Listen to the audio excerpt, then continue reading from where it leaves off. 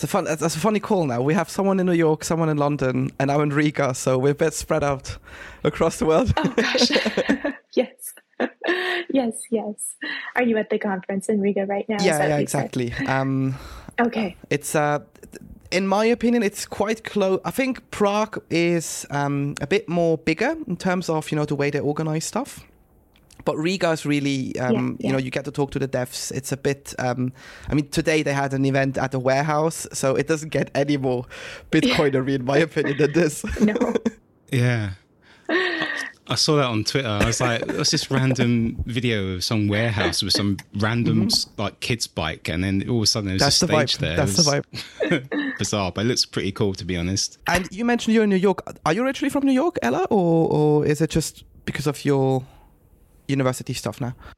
No, I'm from Houston. That's where I was born, grew up, and then I went to high school in New England area. I went to a boarding school, and I also did my junior year of high school in Beijing until COVID broke out and we all had to come back. But now I am a junior at Cornell in Ithaca, New York.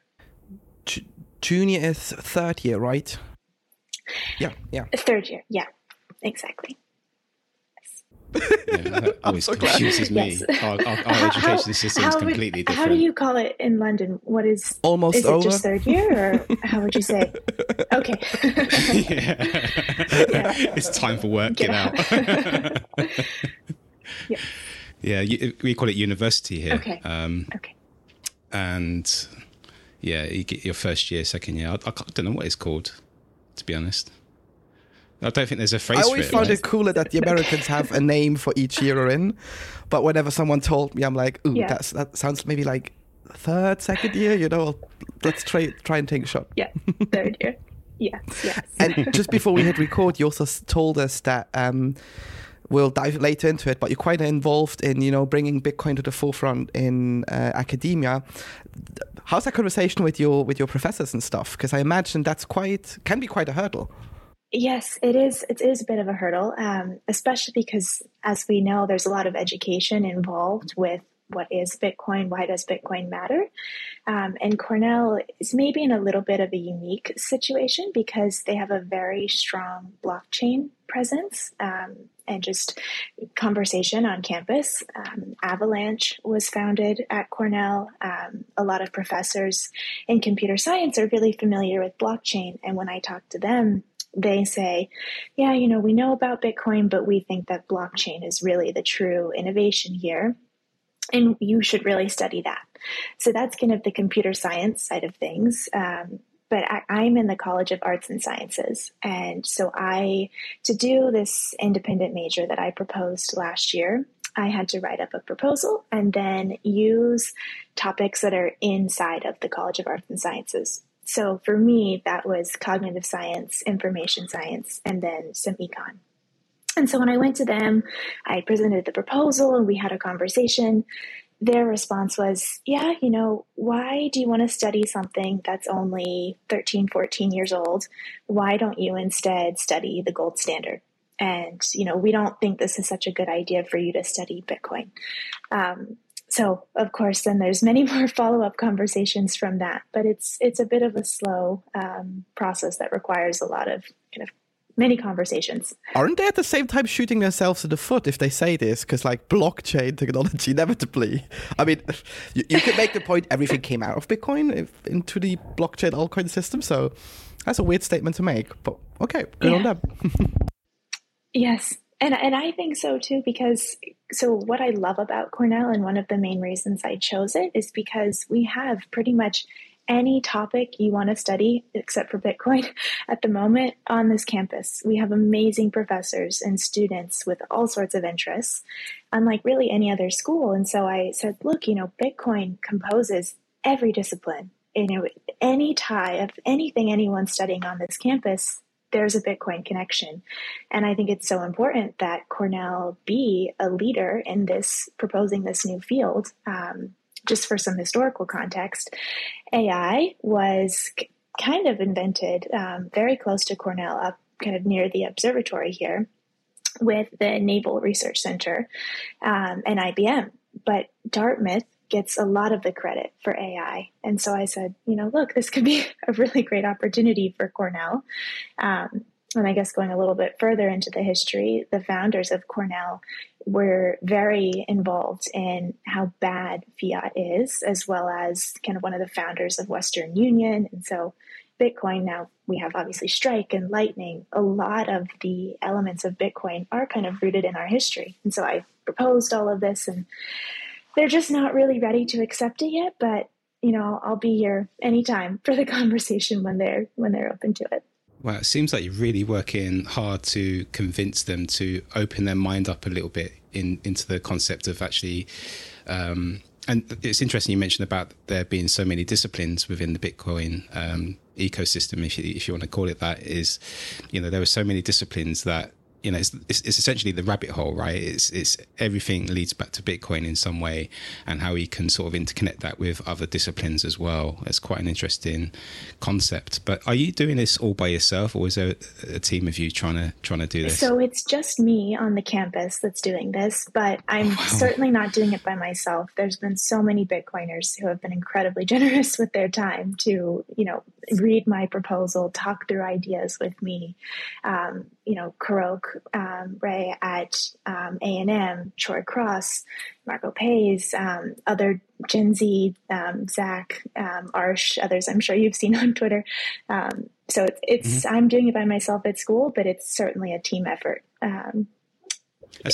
That's cool. But it's interesting you mentioned Margot, because we had her on the show as well, and she was talking a lot about the difficulties that she had to overcome, and the challenges she faced in academia, particularly when they learned about her doing a lot of work around the Bitcoin ecosystem. Yeah. So it's great to hear that she is still persisting with trying to change the tone in academia. That's amazing.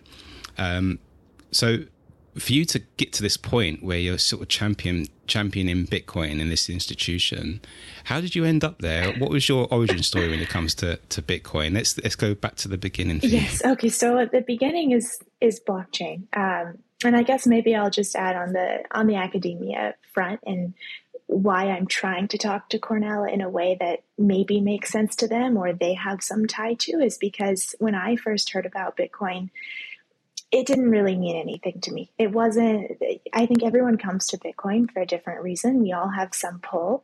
And when I first learned about Bitcoin, it kind of just went over my head because I didn't get it. It didn't relate to me. And so I think whenever I have a conversation with anyone, I just try to figure out, why could Bitcoin matter to them? Why will they care? So when I first learned about Bitcoin, it was in the spring of my senior year of high school. So this was spring 2021. And I was taking a couple different classes on blockchain. My school had a really cool program where they called it like the Technology, Innovation, and Entrepreneurship program. And you had to take different classes to fulfill that certificate that you got when you graduated. And so I took a class on, it was called blockchain. And basically we looked at how different blockchain applications could help the UN Sustainable Development Goals. And so, of course, I thought, it's really interesting that Dunkin' Donuts is tracking their coffee beans with blockchain. But that was cool. Didn't really stick with me. We had some kind of trading. I don't even remember what the website was called, but just build a fake portfolio. I had to give a presentation on Cardano, I think. And then I was also, and then I was also watching the Gary Gensler MIT kind of blockchain and money course. So I had all of this I was absorbing it all, but it didn't really mean much until the following summer. I went to the Oslo Freedom Forum, and I think that is when I would say I really understood Bitcoin. So I was introduced the prior year, but then going to the Oslo Freedom Forum, it definitely just kind of invigorated the fire and the spark for me in Bitcoin.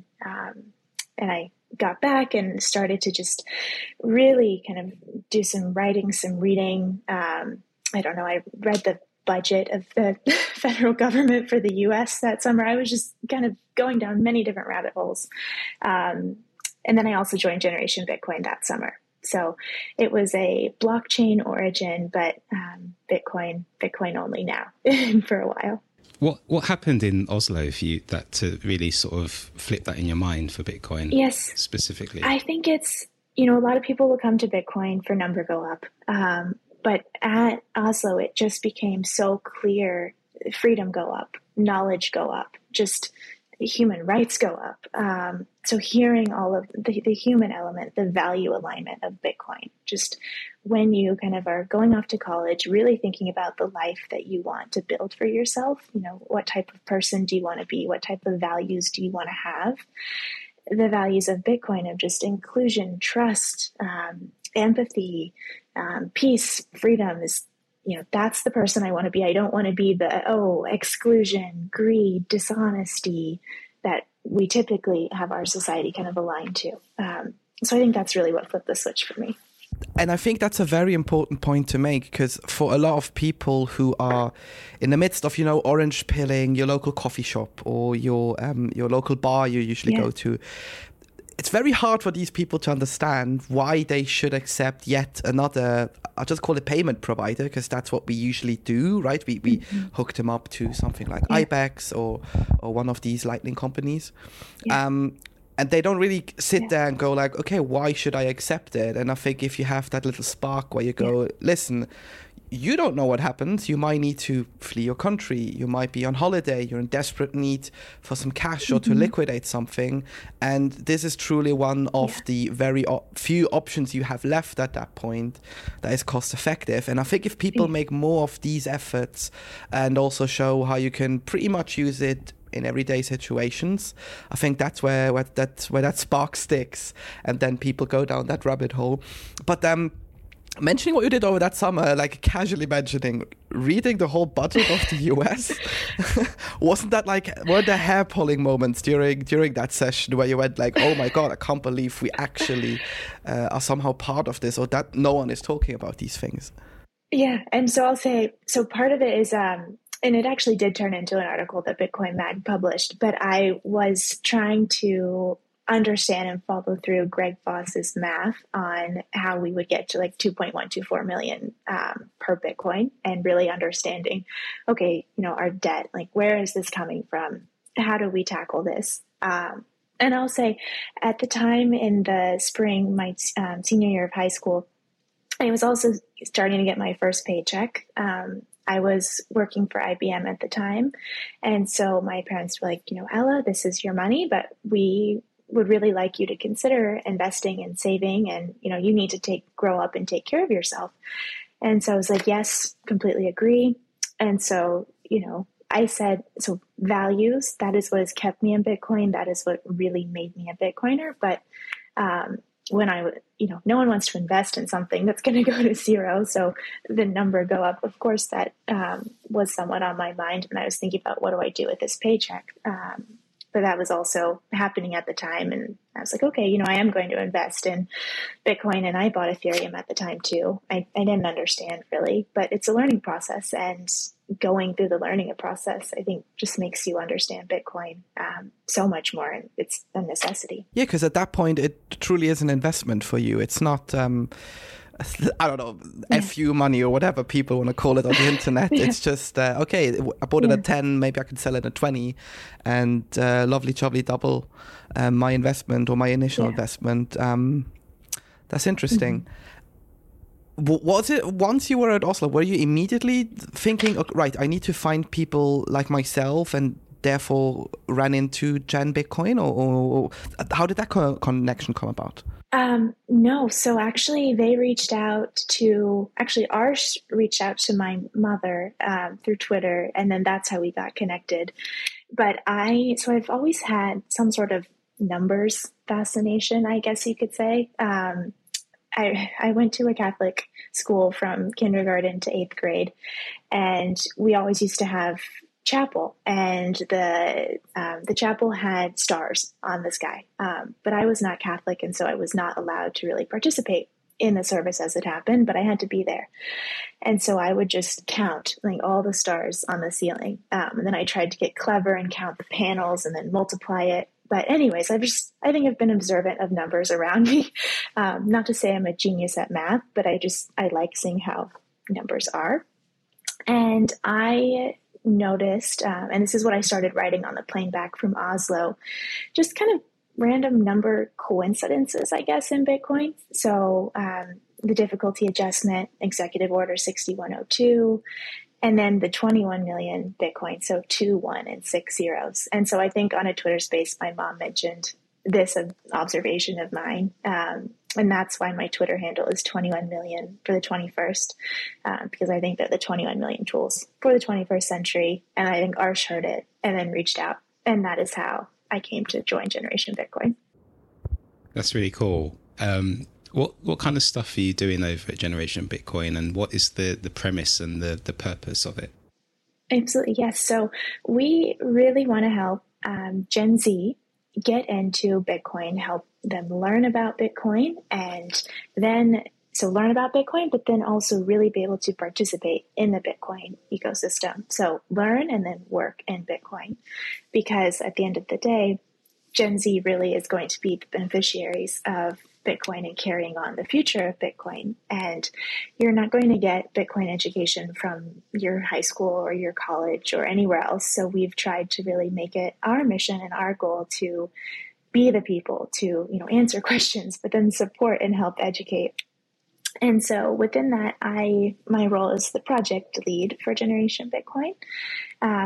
And so right now we're working on a really cool project, or project's too small, initiative that will be worldwide, global. And I'm not saying the name because we haven't finalized the name, but it's going to be a way to foster a global network of Bitcoin clubs and universities all around the world. So there's about 30 of us working on it right now.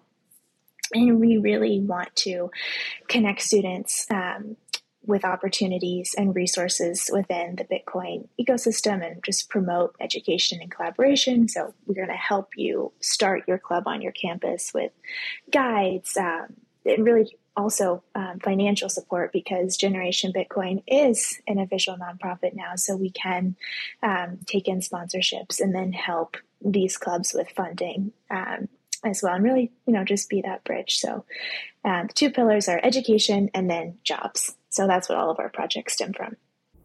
Yeah, because it's quite, for me at least. So I'm actually, Ian and I spoke about this before you joined the room. Yeah. We were like, well, in terms of generation, what are we? I identify myself more with the millennials, because I was born in 96 and, grew up more with like the early internet culture and stuff. Ian was a bit before that, and I'm more in Gen X. Well, at the tail end, I think Gen X, according to this graph, ended in 1980, and I'm just on the cusp of that. So I've got 3 different generations in one room right now, and that's fascinating.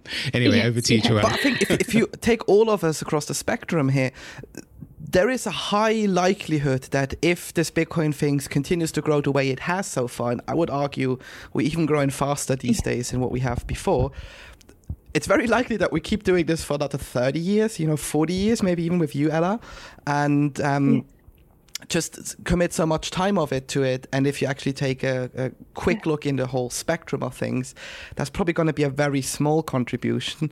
And I feel like if I have to sort of identify with a Gen Z, these days, it must be frightening to look at the world, especially the state now, and go, well, everything I've been sort of told, I wouldn't say it's a lie, but, there's more to it than what they're actually telling us, because all of my professors, they may have had it easier. My parents may have had a different experience, and they then have to be confronted with something like Bitcoin, which it just takes time to get. And the minute you think you get it, you have 7 different avenues to go down again. So I think it's an important step to reach out, and it's also important to sort of, sit there and have people speak their language, understand what people worry about. Because if you've been in contact with maybe these clubs now, or also other Gen Zers who just discovered Bitcoin, what is sort of the number one issue they mostly face, or the fears they have to get into Bitcoin and then to stick around? Yeah, I think a lot of it's maybe, I don't even know if you call this an issue, but knowing what questions to ask. it's really hard, I think, at the beginning when you don't know much about any of this. Like, you don't even know what to ask to learn about Bitcoin, but you hear about blockchain everywhere. So as I mentioned, you're not going to learn about this from your university, or maybe even your friends around you are just much more, if they are familiar about this at all, much more blockchain focused. I will say, as an aside, this morning I was in lecture and I was just talking to the girl next to me, who I met a couple times, and she said, "Oh, what do you have planned for the rest of the day?" And I said, "I'm just going to go back. I have a podcast that I'm looking forward to." She's like, "Oh, what is it for?"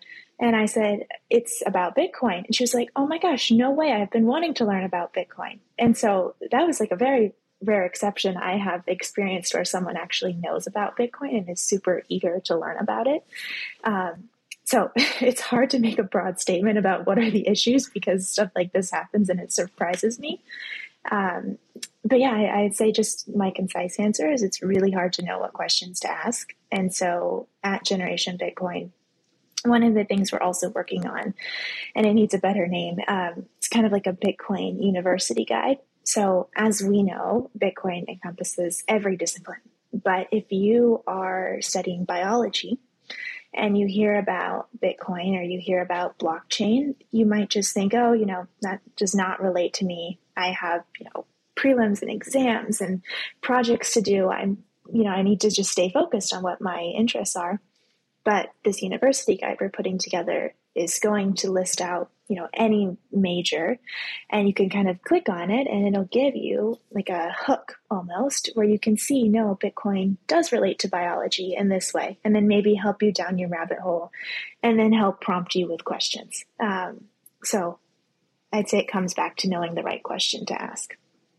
That's no easy undertaking, because the subject that you link back will also have a subtopic in of itself, exactly. and again, and it just creates this web of information. And that's going to be no easy task to build. But I'm sure as the incentives grow and the community grows, there will be more appetite to just sort of input data into that. Yes. That's an amazing project. Yeah, a lot of people too that at these clubs, I'd say they're either math, CS, or econ majors.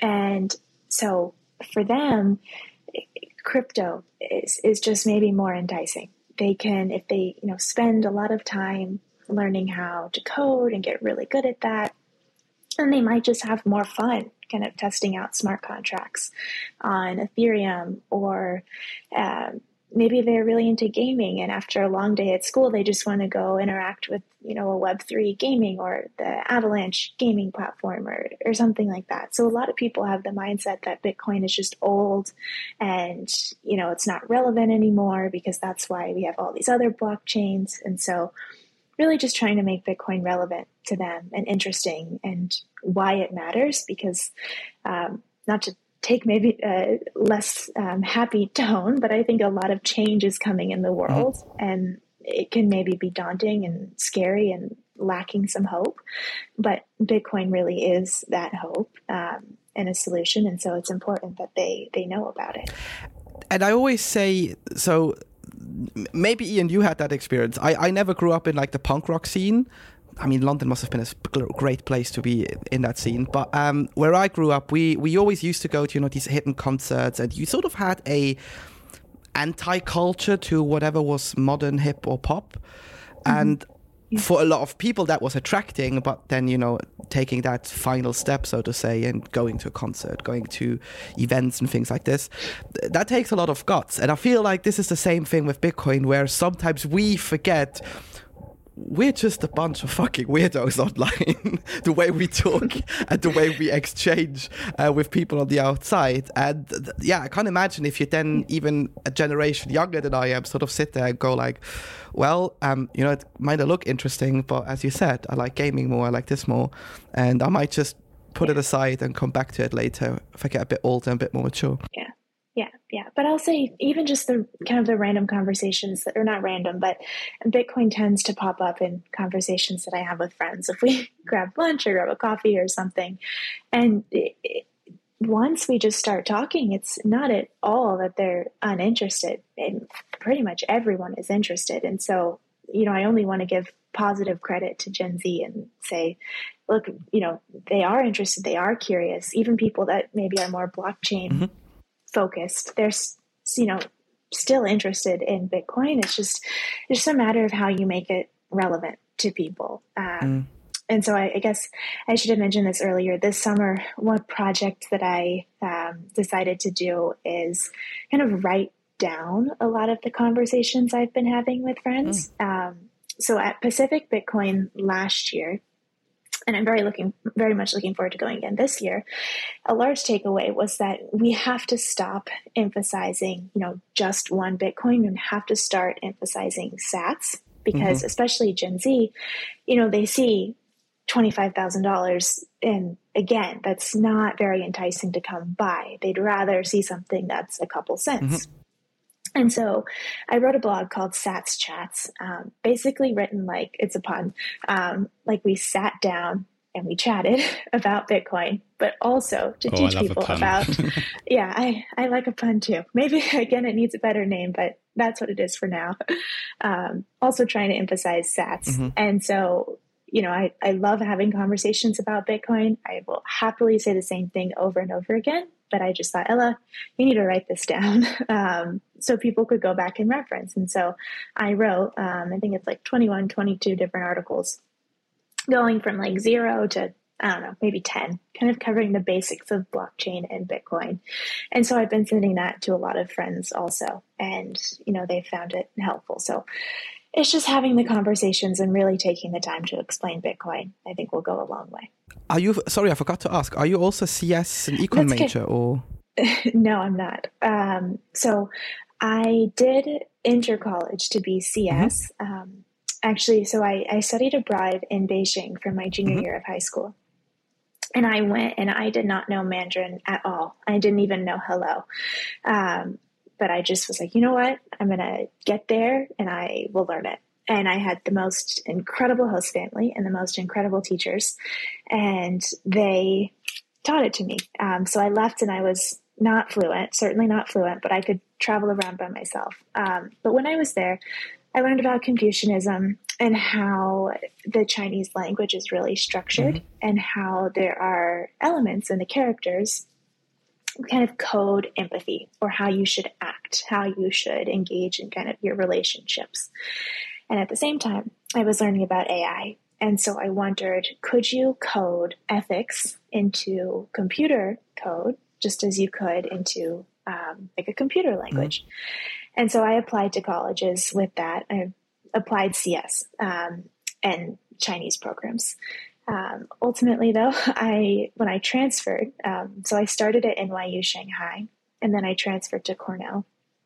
I had taken a class on creativity, and a lot of what was emphasized to me there was the importance of asking better questions, not just seeking answers, and then also kind of collecting dots and then connecting them. So a long way of saying that I'm now studying cognitive science, as well as information science and business. And then it looks like my independent major probably won't get approved, but I'm going to do an honors thesis focused on Bitcoin instead. So where there's a will, there's a way. So I'm going to try and make it work. Wow, that's cool. And the nuances in the language as it's written down, and the coding aspect to it is an interesting concept, and that's probably why people shouldn't be getting Chinese symbol tattoos in some random tattoo shop because they can come out with some nefarious letters on there, wherever it is. Yeah. But I was thinking earlier when you were talking about we were talking about the 3 different generations here.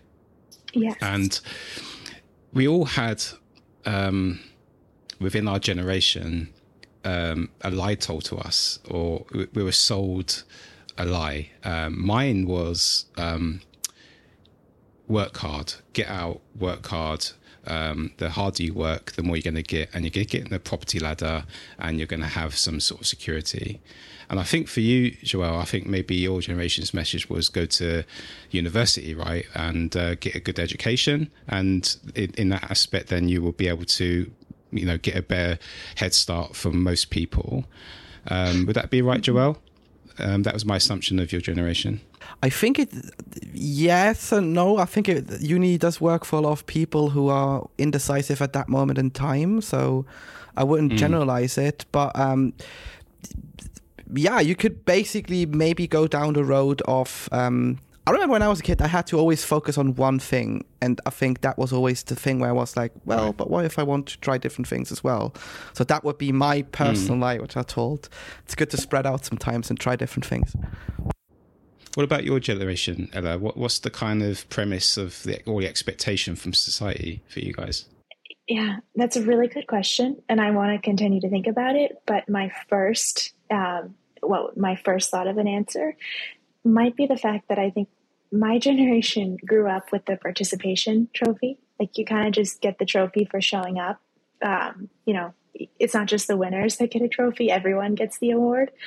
And thinking in terms of kind of Bitcoin terms, I think that's very proof of stake. Like, you just kind of show up. You don't really do much of the work. You get the trophy. But I think we do live in, and I've been thinking about this for a while, we live in a more proof of work society.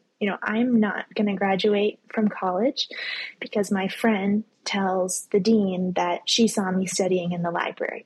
I'm only going to graduate from college because I go to the library and I study and I pass my exams and I do the work.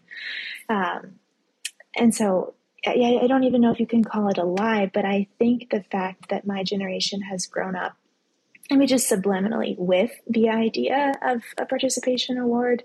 And then this is a little different, but also social media, it just drains our attention spans. And I think that's, both of those things are just so high time preference. So kind of low time preference, thinking long-term, is not our default. And I think that's something that as a generation, we have to acknowledge and really work to address. And I'll say, it's hard to make any broad characteristics about any generation, but I think those two might be the most glaring. That's cool. And I think you mentioned earlier, Joelle, about options available. And it sparked my thought about, I was probably the last generation that really had an opportunity of getting on the property ladder and getting a house and reasonably paying it off in time. And I think that I was kind of like that last wave where things started to sort of become more difficult economically, and it's getting worse over time. And obviously we can see the cracks forming now in the system that we've currently got, with the BRICS nations, signaling what they're going to do, and the underlying news and tensions around ETFs and stuff like that. So for you as a generation, quite still early on in your journey through life, there's so much uncertainty ahead of you, and for all of us, but you're going to have to live beyond me. And do you ever think about what the future could be like if Bitcoin continues in its trajectory, and what it could look like if it, for whatever reason, doesn't come to fruition? Yes, and I've actually been thinking about this a little bit recently, and I'll say up front, I'm very excited about what the future will look like. So one of the courses I am taking right now to fulfill a requirement of the business minor is called Introductions to Organizations and Management. And so basically right now we're just learning about the history of capitalism. But a large part of it was capitalism really at the beginning, when we were exploring, was all about property rights. And since kind of the Dutch East Indies Company, and you'll have to take everything I say for the next couple minutes with a grain of salt, because I could say something wrong. I only just learned this. But essentially, property rights was kind of the whole point, and capitalism really grew from that global sense of exploration. And then once all the property was kind of acquired, maybe to an extent, the exploration kind of stopped a little bit. But why I'm excited about the future is Bitcoin is property rights that every single person, all 8 billion people, can hold and own. And if we're thinking about just property rights and the ability to explore and experiment and kind of adventure, I think Bitcoin just leads to an infinite and exciting era of possibility about what the future looks like, because it's like the first time in hundreds of years we can now explore property rights in a new way. And I think all of the innovations that could come from that will be really interesting. So I'll get a more refined answer for you once I kind of learn more and digest the information. But I'm very hopeful for the future, and I think that it will be a very exciting time. But yes, if we do not recognize Bitcoin and if we do not have sound money, I think that's a much less hopeful future and much more dark. But I'm choosing to have an optimistic mindset of how the future will look, because I think Bitcoiners were so aware of proof of work, of doing our work. We're incredibly dedicated, and no one's just going to give up on this mission. I think that we're going to keep showing up every day and, fill out our responsibility to share and educate Bitcoin. And I think we have the network effect. And of course, I think there will be tumultuous periods over the next couple of years, decades. But I'm choosing to have the optimistic mindset that in the end, we will have a Bitcoin standard. That's, first of all, that's very encouraging. And second of all, I think it's healthy that we're not so much doom and gloomers. Sometimes when I spend a bit too much time on Bitcoin Twitter or Nostr, it feels a bit doom and gloomy, where I go, close the laptop, put the phone away, go outside and just talk to people, because you'll quickly realize that there's a lot of enthusiasm. And even though we're in crazy times all over the world, for some reason, people just want to do stuff and contribute to do better. And I think if we might be able to scratch some of that off and put it back into the Bitcoin community at large sometimes, that would be quite helpful as well. One more point I would like to go down, because you said you were interested in AI as well. We had Jose, who's the CEO of IBEX, on a few weeks ago. The episode was out now. And he actually mentioned how Lightning, Bitcoin specifically, could intertwine with AI. You being interested in AI, is that also something you look into? Do you possibly see different things with AI that are happening? I'm just curious, because we often hear, the buzzwords going around and then no one is actually saying what they're researching or doing. How do you see that intertwine between Bitcoin and AI at the current moment? So I think what keeps me interested is it's the same thing that got me interested. It's the question of ethics and what is this seatbelt that we need to put on AI. And so maybe this will turn into a little bit of a story. But last semester, I took a class on the psychology of language. Basically, how do we understand language? Many different topics on language. And one of the takeaways was that, so in our conversation that we're having right now, before I even stop talking or you stop talking, either of us needs to have a response already prepared. And it happens so incredibly quickly. And that introduces a concept called the now or never bottleneck in language. And so if you picture just, a bottle and you have the bottleneck, there's so much that we want to get through, but there's a limited amount of space. And so to do that, we use kind of the communication iceberg. We have different tools that we can use to get as much information as possible through this bottleneck.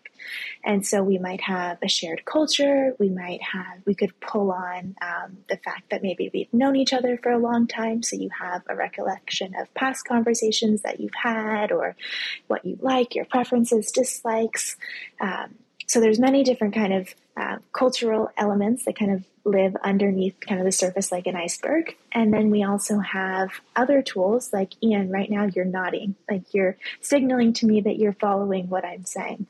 Or maybe I say something and then you look confused. And so then that signals to me, oh, Ella, you need to go back and explain that again. Or we have saying, or different vocal cues as well. And so when we think about, to have the idea of how could we code ethics into a computer language, how are we supposed to do that? So how are we supposed to do that? But then how are we also supposed to do it to address the different morals and ethics and preferences of all 8 billion people around the world? How do we also make sure that all of these different artificial intelligences recognize those? Because we might have different opinions of what is right and wrong. So this task just seems incredibly daunting. And in the course, I asked the professor, and basically it was like, yeah, I don't really think we can code ethics into a computer language. So that was not very hopeful. But then I heard Drew Bansel's talk at Bitcoin Miami, and he was talking a lot about AI. And so now we're going to pull in biology, just as we were talking about earlier with Bitcoin. And I'm not a bio major, so I might get this wrong as well, but the Krebs cycle and citric acid and ATP, and how do humans kind of, what are the different processes of our metabolism and getting energy. And I say all that to say, I think Bitcoin will do what language cannot and help us align AIs to act in a way that we hope they do. And we, as in the 8 billion people, because humans have the Bitcoin. AI does not have Bitcoin. AI cannot understand our traditional or our current monetary system in a way that's super easy, but it's a lot easier to program AI to understand Bitcoin. They're in the same language almost right now. So what I think will be interesting to see is if Bitcoin can kind of be the language of AI, and if Bitcoin can also be the alignment of AI, because I think the values embedded in Bitcoin are very clear.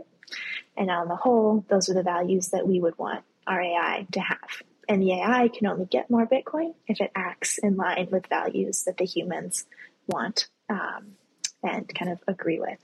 So what brought me into AI is still what's keeping me in AI. That is a huge rabbit hole, and I'm fascinated by the concepts that you've just presented to me.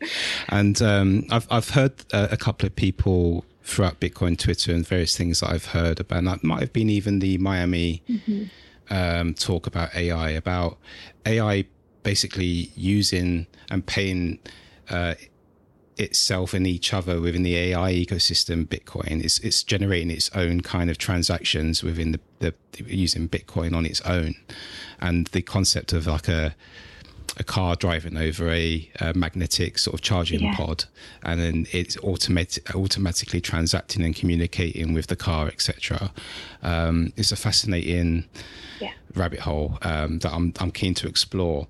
But with your bottleneck analogy, that it caused me to think, what's causing that bottleneck in the first place? Where does that come from? What does that look like? And is there a way, and is it possible to expand that bottleneck, or is the bottleneck a necessary feature? So I wish I had the numbers off the top of my head at the moment, but essentially it's just as fast as we can process language and information.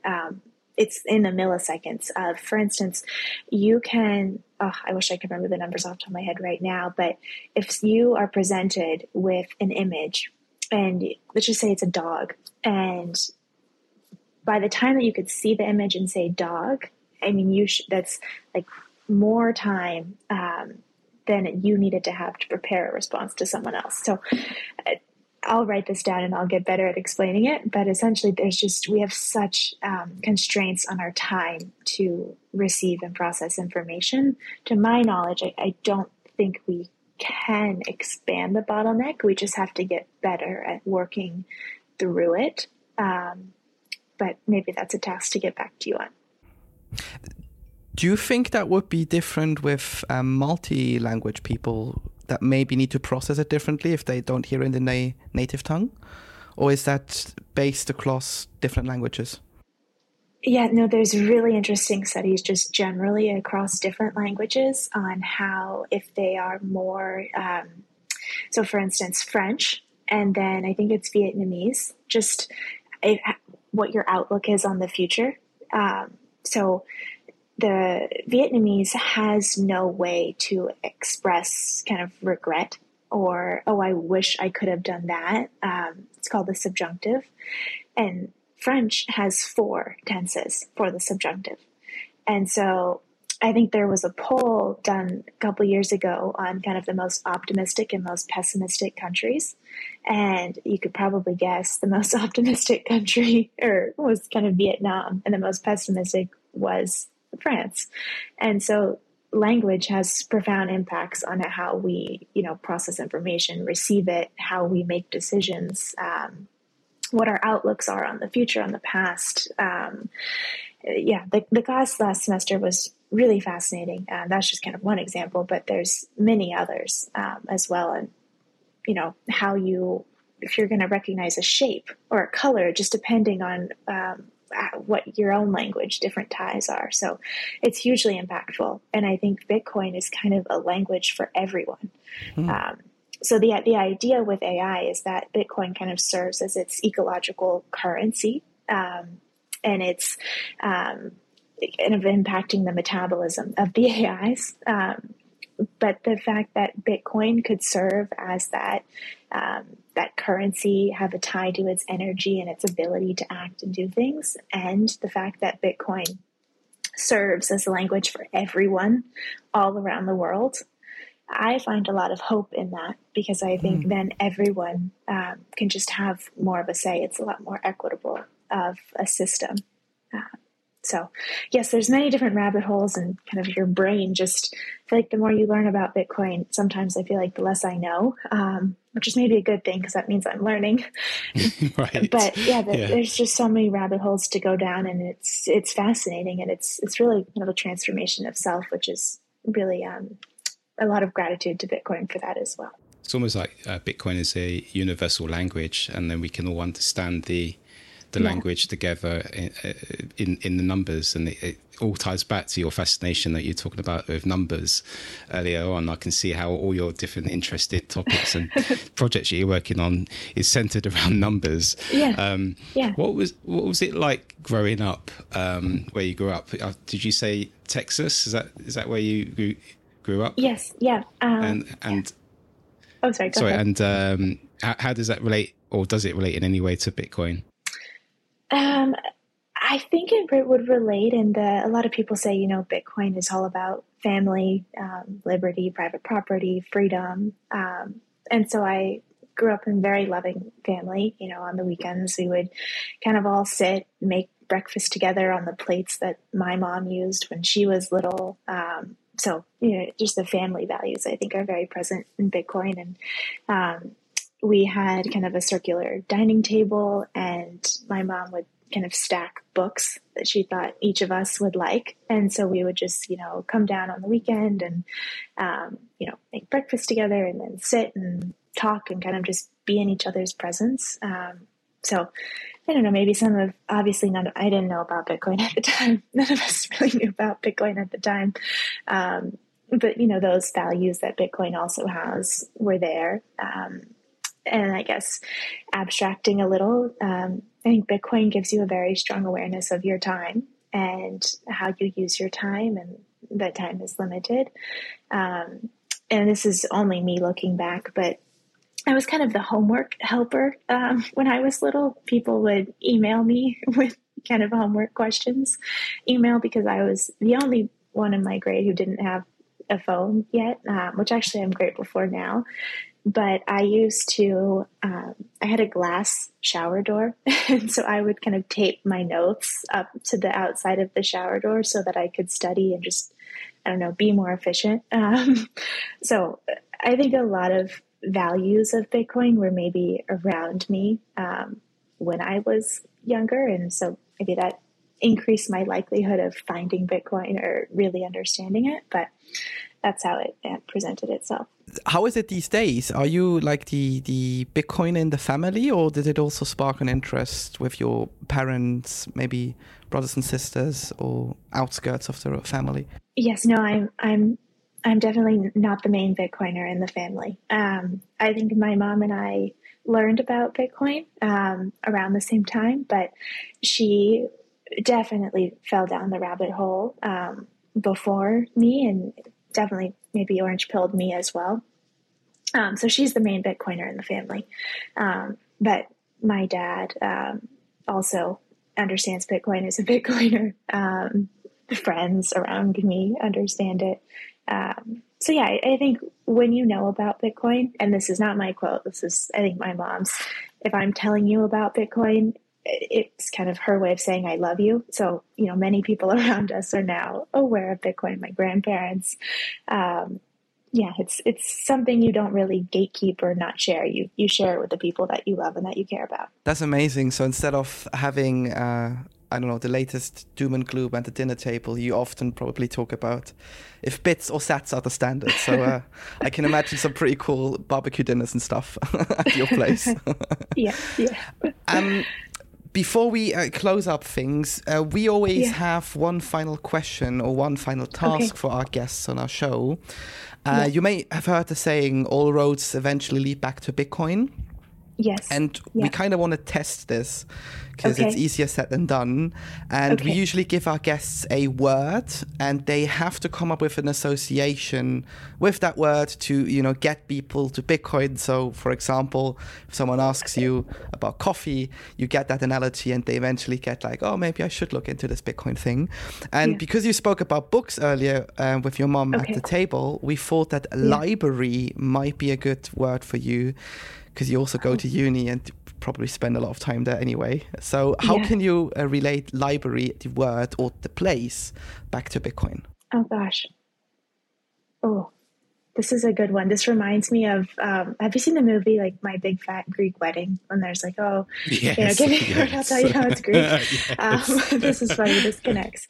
Okay, library. I want to give you like a good answer, but I think, and I hope this relates back, but, and I can't take credit for this idea, but Canute said this at Bitcoin Prague about how kind of Bitcoin is everyone. It's you, it's me, it's us.